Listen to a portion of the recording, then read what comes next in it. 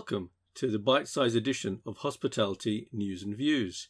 In today's edition, Raj and Richard discuss roadmaps.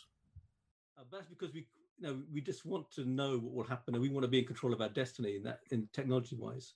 But that journey is a really hard journey, and I think that if somebody had given me a roadmap to do it and had answered a lot of the questions that we were asking, then I would have found it easier, and maybe we would have made that decision a lot earlier even. Mm-hmm. And I think that hotels need to have that sort of roadmap, and that's why these templates of how you, for instance, a simple thing, in the bathroom, you're going to have little plastic bottles with shampoo and all the rest of it. Mm. So what are you going to do? Not provide that anymore? Absolutely. I mean, two things really there. When you refer to green, I passed a box in our hallway yesterday. This box is green, and it made me look because it wasn't green at all. It was just normal colour. And then Clark's shoes, I think it was. And what a marketing opportunity!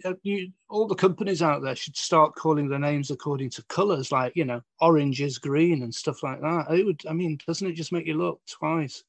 But another thing, when you mentioned roadmap and what's happened this week, in fact, yesterday, and it made me think of all the new words that have become common use, pivot, furlough, roadmap. Yes.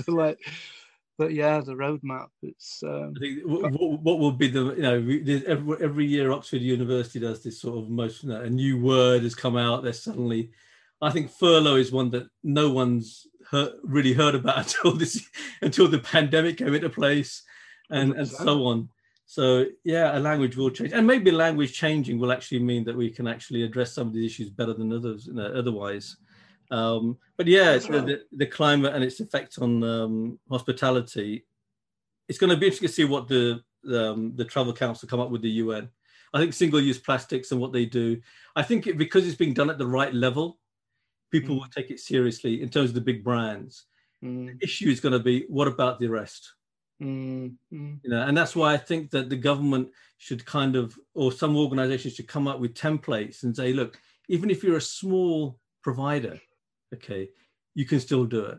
You can still implement policies that aren't going to suddenly hurt your business, but this is how you do it.